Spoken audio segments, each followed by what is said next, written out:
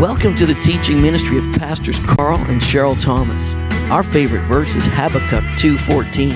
For the earth shall be filled with the knowledge of the glory of the Lord as the waters cover the sea. Consumed by that revelation, we are committed to recognizing, resourcing, and releasing high-impact ministries resulting in global glory, transforming lives to impact their world. We have a teaching that will impact you today. Now, let's get right into that word.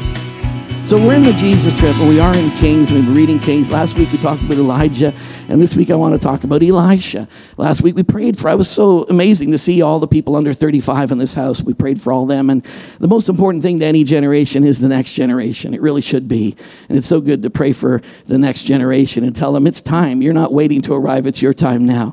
So be released to get involved and be a part of things.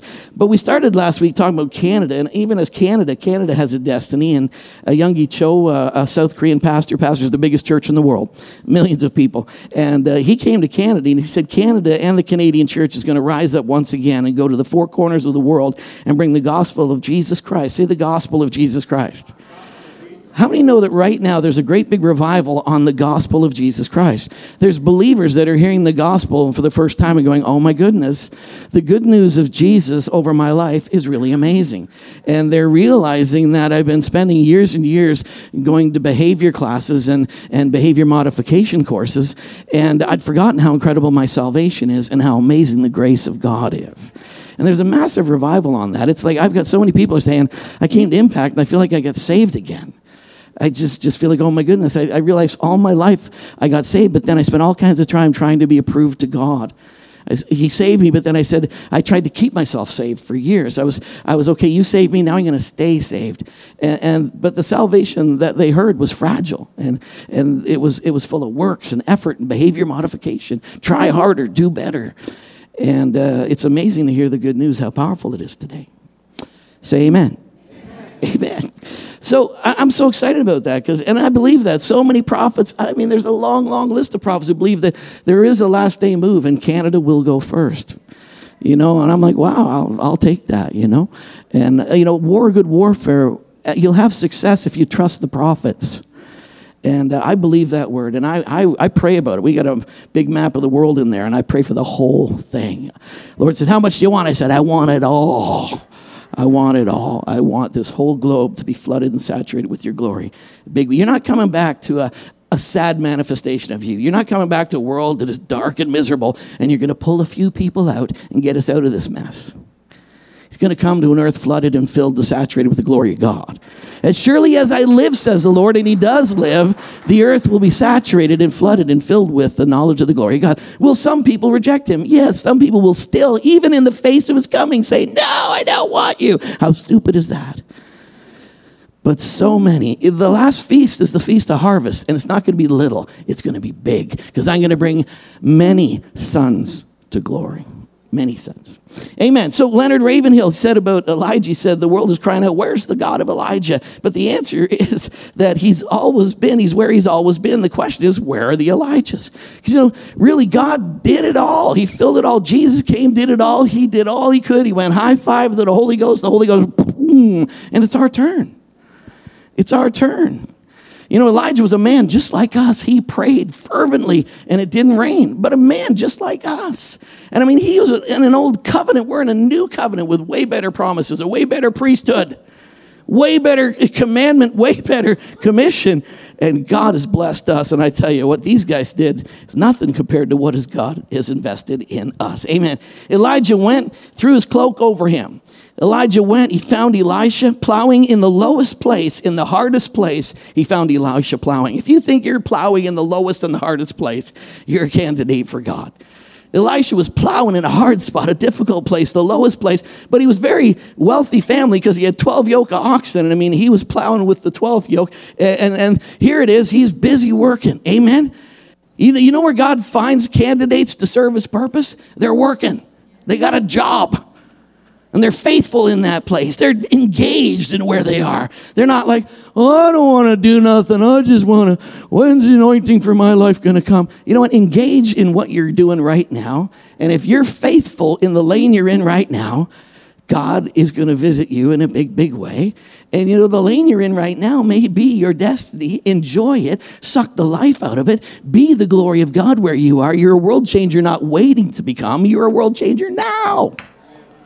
Don't have destination disease. Don't have a disease that someday I'm going to be awesome.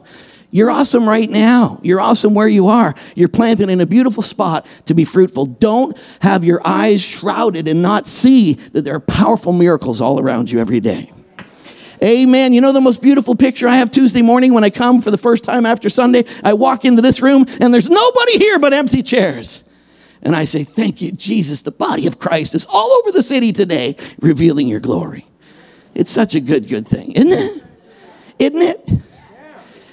All right, I got to go quickly, Pastor. So he comes, he sees Elisha, and he walks over to Elisha, and he throws his mantle over him, and then he walks on. And then Elisha says, hey, hang on, I understand what that means, but could I bury my family first? Could I finish this season with them, get my inheritance, and then I'll follow you later on? And literally one translation says Elijah said to Elisha, what have I to do with you? But this translation, interesting enough, says, go back and think about what I've done to you. Think about it now. Think about this. I just took my mantle and put it across you, and then I walked on. Think about what just happened to you. Think about it. And when he thought about it, he went, yeah, that's pretty awesome. So he went and he killed all of Dad's cattle, at least all the ones that were plowing, burned all the tractors and all the farm equipment. And Dad's out going, oh, what's going on out there? He just trashed the whole thing, and he went and he served. The word for serve was he washed the hands of Elijah. So that's Samuel. That was his calling, and that's where the whole that's Elisha. That was the first calling of Elisha. Think about what he's done to you. Think about it. I want you to think about that. 2 Kings 2:1 all the way to 15. It says, when they came to the other side, Elijah said to Elisha, tell me, what can I do for you? Now, he'd been serving Elijah for years, following and caring for him and serving him. And then Elijah said to Elisha, tell me, what can I do for you before I'm taken away? I love that. You already threw your mantle on me, which meant I'm going to be your successor. And yet here we are where that transition is taking place. And you're asking me what I want. But I love that because he said, I want you. He's literally saying, do you get it? Do you want your destiny? Do you want your future? And he didn't say, look, I'm going to give you my mantle. Now it's time to get the mantle. No, he said, what do you want? What do you want me to do for you? What does he want? He said, man, I love this because he said, I don't want just a little bit. I don't want. He says, I want a double share of your spirit. I want a double share of your spirit. I don't just want what's on you. I want a double share of what's on you. I want the crown prince anointing. I want the fullness. I want the double piece. I want the portion of the firstborn to come upon me. I want that anointing in my life. So really quick now, first thing he did was he burnt the plow and he followed. He became a servant. He walked along and he said, you alone are my source. The second thing in this journey he's in from 2 Kings 2:1-6, they all knew, everybody knew it's time for Elijah to go. Everybody knew, but when he got to Gilgal, he turned to him at Gilgal and he said, stay here. And Elisha was like, I know it's time for you to go. I want the mantle. And he said, I want you to stay here at Gilgal. And Elisha said, you know what, no matter what, I don't care what you're saying, I'm not going to take my eyes off of you. But you see, what he's saying is, I want you to remain at Gilgal, meaning I want the message of Gilgal to be present in your life every day. I want the revelation of Gilgal to be something that's established in you. I want it to stay there. I want it to remain in you. And Gilgal is in Aramaic, it's Golgotha. In Aramaic, it means to roll back. And Golgotha is the place where Jesus Christ was crucified. And he says, I want you to always have established in your heart and in your mind as a first thing, I want the revelation of the work of the cross to be something that you all will see. Just like the Shunammite said the revelation, I hold the revelation of the cross over my heart. He says, I want this to be a place where you are established. And people, you need to be established in what it meant at the cross. The finished work, the death, burial, and resurrection of Christ. I want you to own it. I want you to understand it. I want that revelation to be clear in your heart and in your mind. Here's someone saying, I want to share a double portion. He said, stay there. And you got to stay in a place where you know what that means. You got to go to Gilgal, then Bethel. Bethel is the house of God, the house of bread. You need to be established in the house of bread. You got to stay there. He says, I want the double portion. I'm not staying here. Well, you need to stay there because that revelation of Bethel, that's why you're here this morning, because you got the revelation of Bethel. If you got the revelation of the house of bread, if you got the revelation of what it is to be in that place of anointed feeding, of feeding on the word of God and the revelation of that, when you got a revelation of Bethel, the house of God is a value in my life. That's your journey in the double portion. Then he said, you got to see Elijah go. He says, you got to see me go. And see, that's not even up to me. So you want the double portion. I believe you want it, but are you willing to see me go? And you see, there was all kinds of things that took place, winds and all kinds of stuff. There was lots of distractions, but he had to keep his eye on Elisha. And he saw Elisha go, and he saw that the mantle fell, and he got the mantle. And Elijah was basically saying, I believe you are the one. I believe that you're my successor, but it's a choice of God. The anointings are choices of God, and you've got to see me go, and that's a God thing, and you got to have that revelation for yourself, and when that mantle falls, you've got to pick it up. Am I preaching too fast for anybody? Man alive, you got to see him go. Then the next thing is when that mantle comes, you got to tear your robes, because you can't put that mantle over top of you. I can't say, well, I want God's purpose in my life, but I want mine too. I want to serve God with my whole heart, but I got a couple of things that I'm interested in. I'm going to do a little bit of double dosing. I'm going to, dip in God and dip in my own desires. You got to rend your own garments if you're going to put his on. It won't fit if you want to insist on your own way being a part of it. That was all right. It was good. For some of you, it might have been. Anyway, I thought we were a grace church. We are. We're all about grace. And the grace of God, it empowers you to say no to a selfish life. The flesh will never do that for you. Better behavior modification will never bring you into a place of freedom and liberty to be used by God. But the grace of God will. It'll fully equip you. You see, then you got to strike the water. And it's like, where? Lord God, the is isn't even in the passage. It's actually in italics in the authorized version because the is isn't there. The translators threw it in. But he said, where, Lord God of Elijah? Not where is the Lord God of Elijah, but he had the anointing. And he literally was saying, where do you want me to start? Where, Lord? And he took the mantle and he struck the water and boom, miracle number 1. Elijah had 8 miracles. Elisha had 16. Total double portion. So burn your plow, follow and embrace. See Elijah go, tear your robes, strike the water. And then when he came across, everybody looked at him and they could tell tangibly and visibly the spirit of Elijah rests on Elisha. Say hallelujah. I'll move faster. All right, so you got to see all that go. So that was all boom right there. Elisha performed twice as many miracles. Miracle, say miracle. A violation of natural law, divine intervention in the ordinary course of nature. Miracle, say I was born for miracles. I was born for miracles. Hallelujah. Man, I'm telling you, Elisha wanted miracles. Earnestly desire the gifts. Earnestly desire that you would prophesy, but earnestly desire. One of the gifts of the Spirit is working miracles. And we're to desire to be miracle workers. I believe in miracles. Stephen believes in miracles. He saw somebody under a tormenting situation, and he believed that he is a dispenser. Hey, I'm a dispenser of miracles. There's one read it right now. Jesus. You are a dispenser of heavenly favor everywhere you go. That's why you're there. If Jesus just wanted to get you to heaven, it would have been, I accept Jesus as my Savior. Whoa. No, now you accept him as your Savior. Now you are commissioned to loose the glory of God everywhere you go. You're not waiting to get out of this mess. You are commanding the mess to disappear. All right, so miracles, Mark 9:23. If you can believe, all things are possible to him who... Any believers here today? All things are possible to you. Bill Johnson said it's abnormal. Say abnormal. It's abnormal for a Christian not to have an appetite for the impossible. Hey, an appetite. Oh, I want to see miracles today. An appetite for the impossible. It has been written in our spiritual DNA to hunger for the impossibilities around us, to bow. That's why you enjoyed singing that song so much today. You know that the name of Jesus changes everything. So it's written in your DNA. F.F. Bruce, he said this. F.F. Bruce said, while the miracles served as signs, they were not performed in order to be signs. They were as much a part and parcel of Jesus' ministry as was his preaching. They weren't seals affixed on the document to certify the genuineness. They were integral elements of the very text of the document.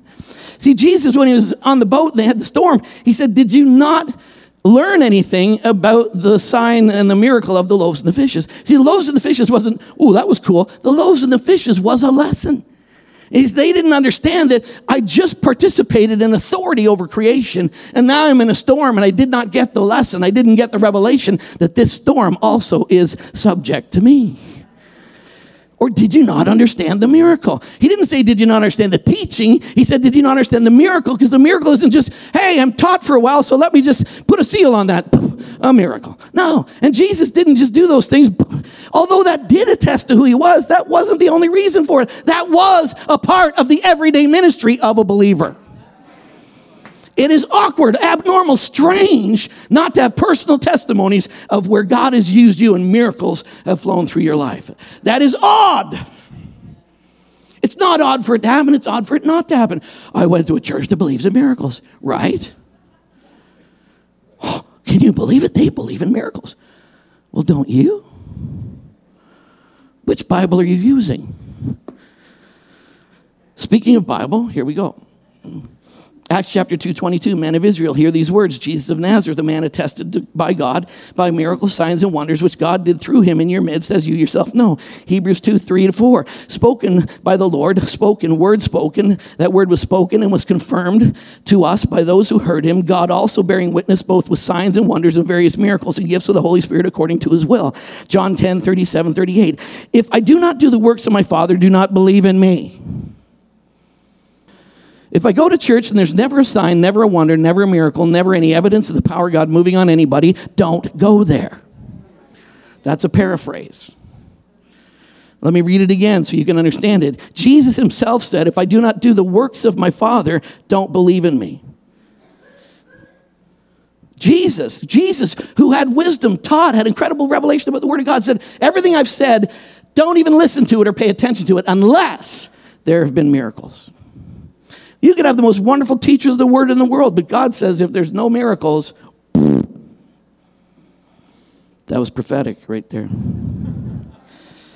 Believe the works. What? Believe what? Though you do not believe in me, he says, listen to that. Though you do not believe me, he said, believe the works. Believe the works. Believe the works, that you may know and believe that the Father is in me and I am in him. Jesus is saying that the miraculous is directly related to the revelation of the Father and the revelation that I am in him and he is in me. Say amen, somebody back in the back row. All right, thank you very much. All right. John 14:11-12, believe me that I am in the Father and the Father in me, or else believe me for the sake of the works themselves. Most assuredly, I say to you, he who believes in me, the works that I do, he will do also, and greater works than these will he do because I go to the Father. Now, the greater works clearly are television sets and internet and the fact that we'll send the teaching of God all over the world through satellites. Jesus said, the works that I do. What works did he said, the works that I do, you will do. So some people are like, well, we don't need those anymore because we've got really cool works today. No, the works that Jesus did, you're going to do, and greater works. Amen. Miracles. Miracles. Miracles. Hallelujah. Mark 6:20, and they went out and they preached everywhere. This is the disciples flooded with the Holy Ghost. They went out preaching everywhere, and the Lord working with them, confirming the word through accompanying signs. Amen. Acts 4, they got attacked. They got thrown in jail. James lost his head. Peter got released. They decided to pray. God, get us out of here. It's getting ugly. People don't want you. Please come soon because it's getting messy. You don't know how bad it is down here. Please, quickly, get us out of this mess. Amen. Acts chapter 4, that's not what they said. Acts chapter 4:29. Grant your servants that we may boldly speak your word. We've heard them rage. You've heard that they want to do. They want to shut you down. But now give us boldness. Give us boldness to speak your word by stretching out your hand to heal, and that signs and wonders may be done through your name, the name of your holy servant Jesus. It says the whole place was shaken. They were all filled with the Spirit, and they all went out and spoke the word of God with boldness. And it says the apostles went out, and everybody who came to town, they were all healed. You know, when you're feeling pressure, you're not getting the manifestation and people are coming against you, don't wax weak and don't pull back on your message. Pray for boldness and say, come on, big fella, I'm going to say the truth and you back it up with power. Say, and then you go do it. All right, thank you, Pastor. Acts chapter 14, 2-3. But the unbelieving Jews stirred up the Gentiles, poisoned their minds against the brethren. So we thought, it's not a really good place to plant a church. So we moved on down the road. That's not what it says. It says, but the unbelieving Jews stirred up the Gentiles, poisoned their minds against the brethren. Therefore, we stayed there a long time. This is tough. Yeah, we're going to stay longer. This is hard. We got a lot of opposition. Yeah, we're going to persevere. 29 years I've pastored this church. 29 years this May. Stayed there a long time. Yeah. George is saying he's 29. I said I started pastoring this church when I was 27. Just saying. But the believing Jews stirred them up, so they went. They stayed a long time speaking boldly in the Lord, who was bearing witness to the word of his grace.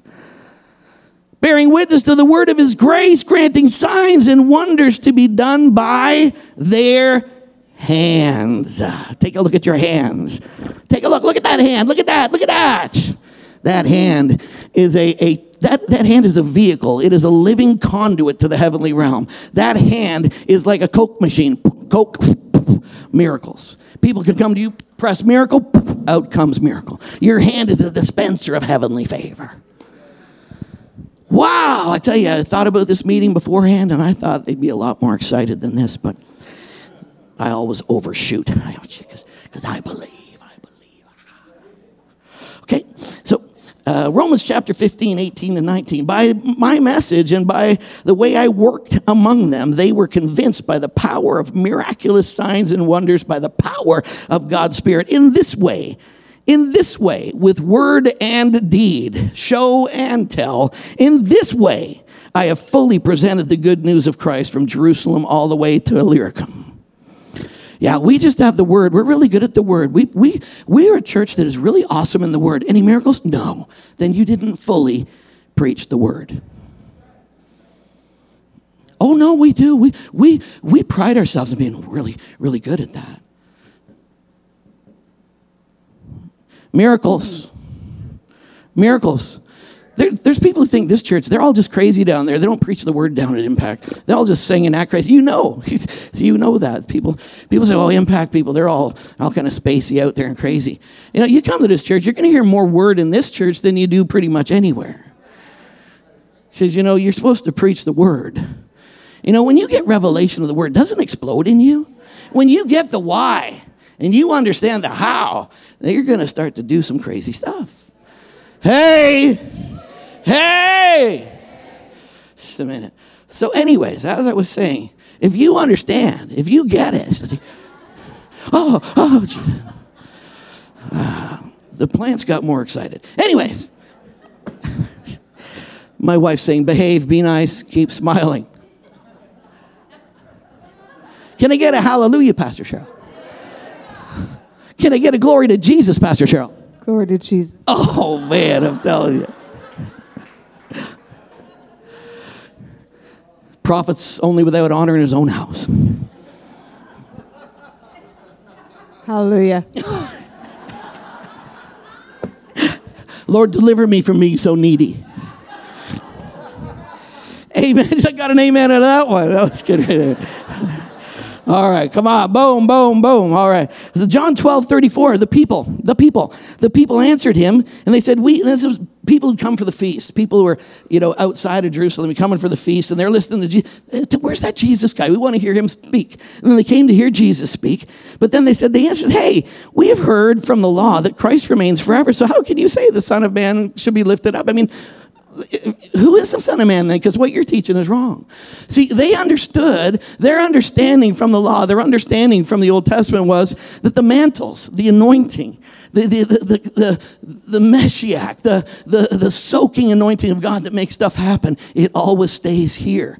But Jesus was saying, I am the fulfillment of that, and I'm going away. And they're like, well, you can't be the anointed one if you're going away because the anointing stays. And they didn't understand because the Bible talked about it a lot, but they still thought that the Messianic kingdom would be one that would be set up with him and he would stay. But they didn't understand that he was going to go so that he could take that same anointing that's on him and deposit it on everyone.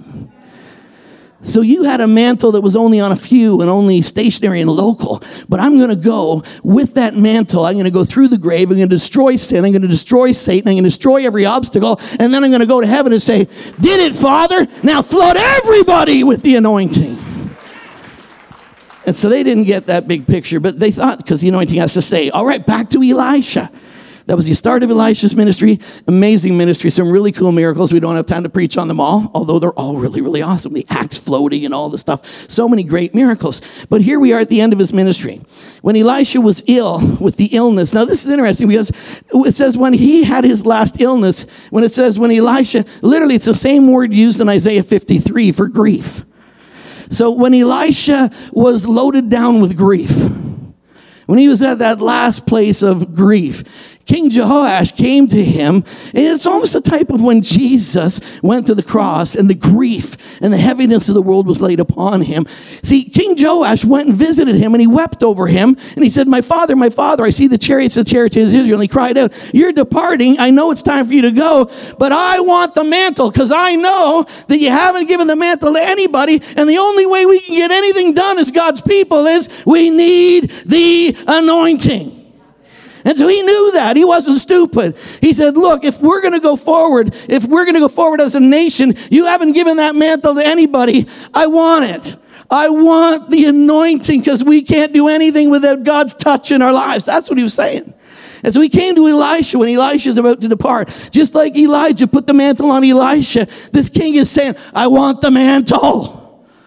So he said, I want the mantle. All right, you following? So next thing he did was he came and he said, Elisha told him, get the bow and get some arrows. Why did he tell him that? Because that's what he was carrying. That was his preferred weapon of choice. And he had that, get the bow, get some arrows. The king, he did as the king told him, and he put his hand on the bow. And then Elisha put his hand on that. So you gotta, if you're gonna be used by God, you gotta pick up your gifting. You gotta pick up what God's equipped you with. Pick it up, celebrate it, love it. Pick up that anointing in your life, and then get the hand of God on it. So he put his hands on it, and then the hand of God was on it. And he's saying, all right, I'm going to saturate, going to soak you with power and purpose. Next thing he said, open the windows. And he opened the windows. So you got to remove barriers to release that anointing in your life. And then he said, shoot. Say, shoot. Shoot. So in the authorized version, it says the Lord's victory and victory over Aram. The Lord's victory and victory over all those enemies. It's like there's twofold thing there. That arrow, when you release your anointing, when you release your faith, it does something in the spirit realm, and then it brings manifestation in the physical realm. And that's what happens. That's why the and is important. It's not in this translation, but when you release that in faith, something changes in the spiritual world because that's where it's really going on. And when you release your faith, where the background, whatever's at work behind it, poof, the arrow of God touches that, and then you get the manifestation in the earth. So when you release your gifting, when you release what God's planted in you, it's going to do those two things. Can you say faster, pastor? All right, so then he said, now pick up the other arrows and strike the ground. So he picked them up and he struck the ground 3 times. But the man of God was angry with him. You told me to get the arrows and strike the ground. I did what you told me to do. What are you so mad about? Because in your quiver, there's at least 5 or 6 arrows. So when he shot an arrow, then he took the next arrow and he went tap, tap, tap, tap, tap, tap. And there were still arrows. He could have kept tapping, but he decided, good enough. And the man of God was angry. Romans 12:1. Never, say never. Never be lacking in zeal in your spiritual fervor serving the Lord.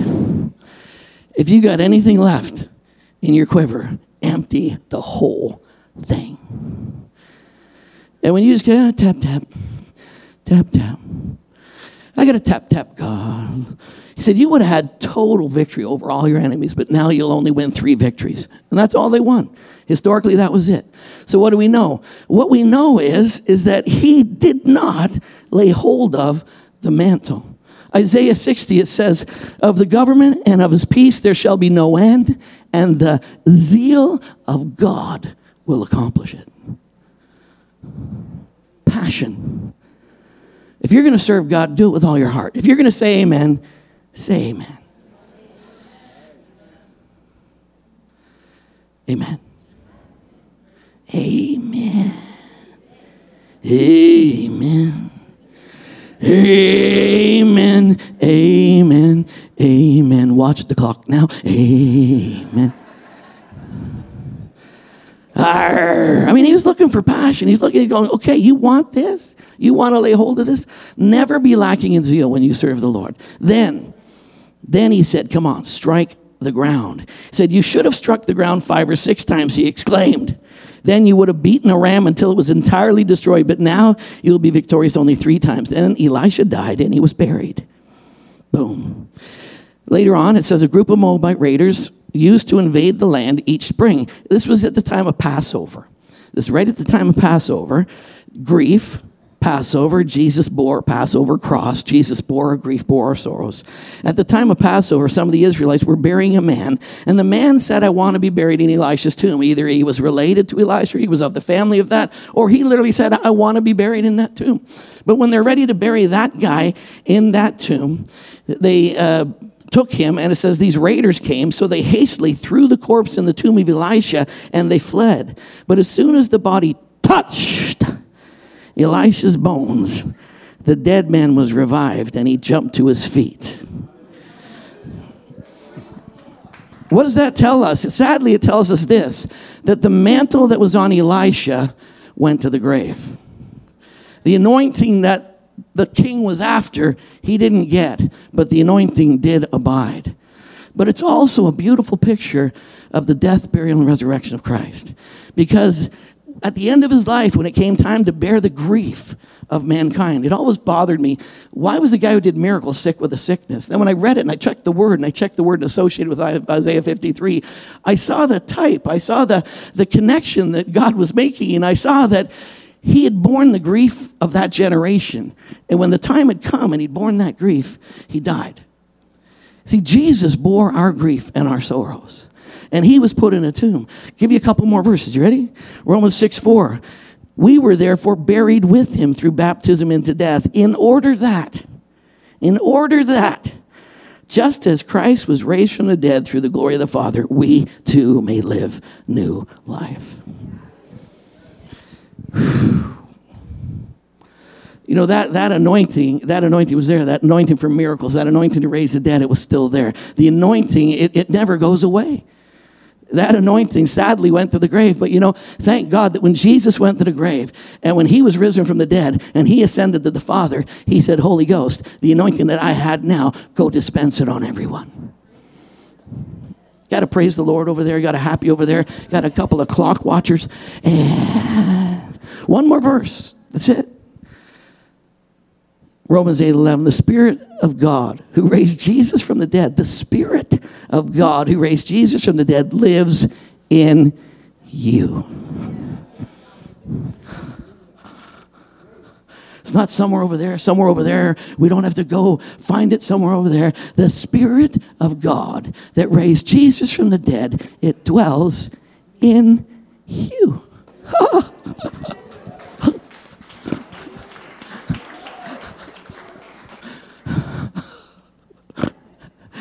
And just as God raised Jesus from the dead, he will give life to your mortal bodies by the same Spirit that is living in you. Well, that means that he'll raise us from the dead after we die. No, it means that the mortal body that you have is quickened every single day. Because the power that raised Jesus from the dead is living in you. And the power of that resurrection life is touching your body. And you're a living, breathing, walking dispenser of the benefits of the heavenly realm everywhere you go. Because the mantle for miracles is on you. The mantle for miracles is on you. The mantle for miracles is on you. Amen.